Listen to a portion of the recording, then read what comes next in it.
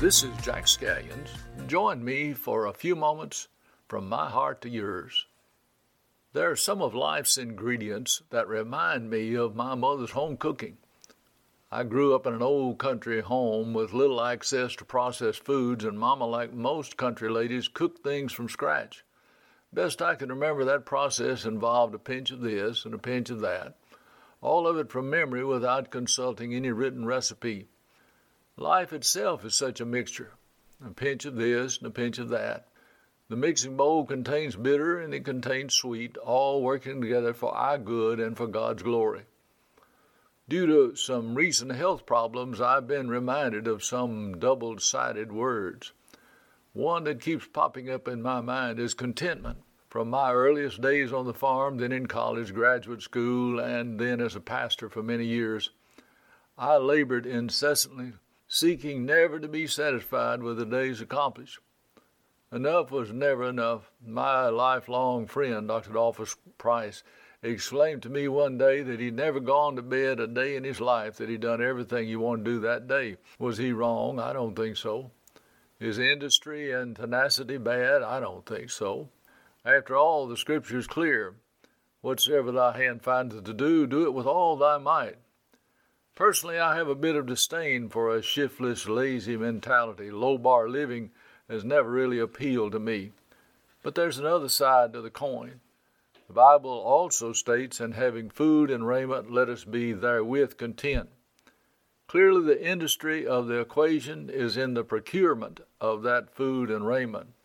Today, we're raising a generation satisfied, yes, even contented in the food and raiment of life being provided for them by someone else. Contentment as an entitlement is miles away from its real meaning.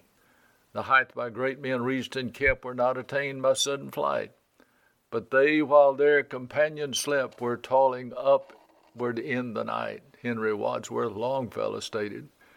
I recall hearing my spiritual grandfather, Dr. R.G. Lee, state, "No man has the right to a night's rest who has not had a hard day's work." On Sunday afternoons in late spring in our farming community in West Tennessee, it was not uncommon to see farmers in pickup trucks riding the roads and viewing the fields covered with row after row of new corn or soybeans or cotton. There was a certain contentment that accompanied their excursions.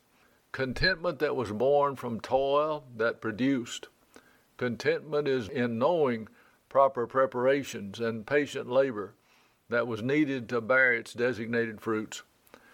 I've seen malcontents for 50-plus years, people who hop from one job to another job, marriage to marriage, church to church. Without exception, each one expected a result that was improbable and most often impossible without the prelude of required diligence. God does give certain commands that, if followed properly, will reap specific benefits.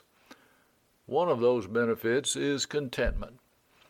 I read of Russell Conwell in his all-time classic, Acres of Diamonds, explored this great lesson of contentment, how to find your own wealth. He tells of an ancient Persian, a man by the name of Ali Hafed, who owned a very large farm that boasted orchards and grain fields and gardens. Ali was not only wealthy, but was also contented. One day a visitor from the Far East told Ali about diamonds and diamond mines of his own country. Ali Hafed went to bed that night a poor man, poor because he was discontented. He sold his beautiful farm and traveled the world over searching for the rare stones. He became poor and broken and defeated, and in despondency took his own life. Conwell recorded the account of the man who had purchased Hafed's farm, watering his camels one day in the brook that ran through the farm. The man saw a flash of life from the sands of the stream, and he pulled from the water a stone that reflected all the hues of the rainbow. The man had discovered the diamond mine of Golconda, the most magnificent diamond mine in all history. If Ali Hafed had remained at home, continued to dig in his own garden, he would have had acres of diamonds.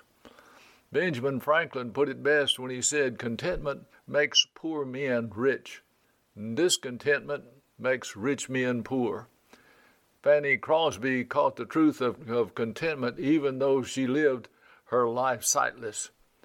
She worked the garden God gave her, and tens of thousands of believers have been lifted to the heights by the words of her inspiring hymns. At a very early age, she wrote, "Oh, what a happy soul I am, although I cannot see. I am resolved that in this world contented I will be.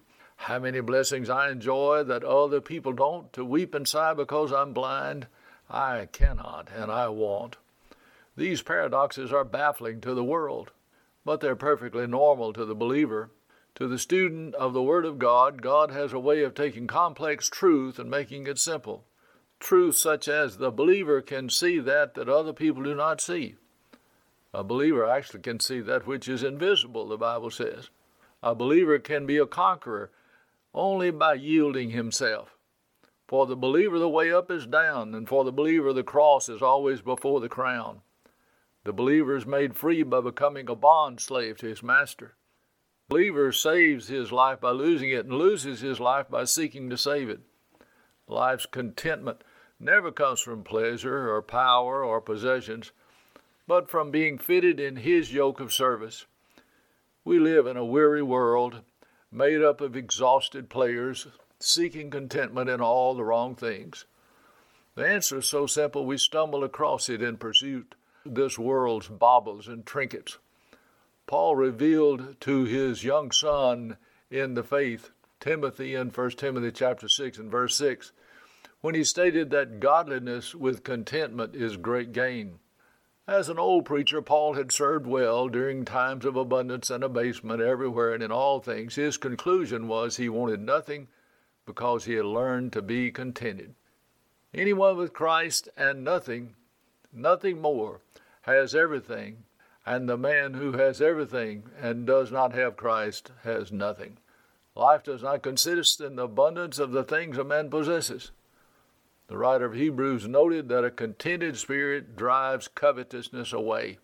It takes a lifetime to learn these things and also to learn the things that are most valuable, things that come with no price tag.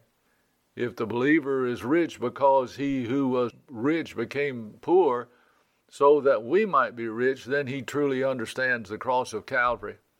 What a grand lesson. Few of us ever learn it. Those that do can do all things through Christ.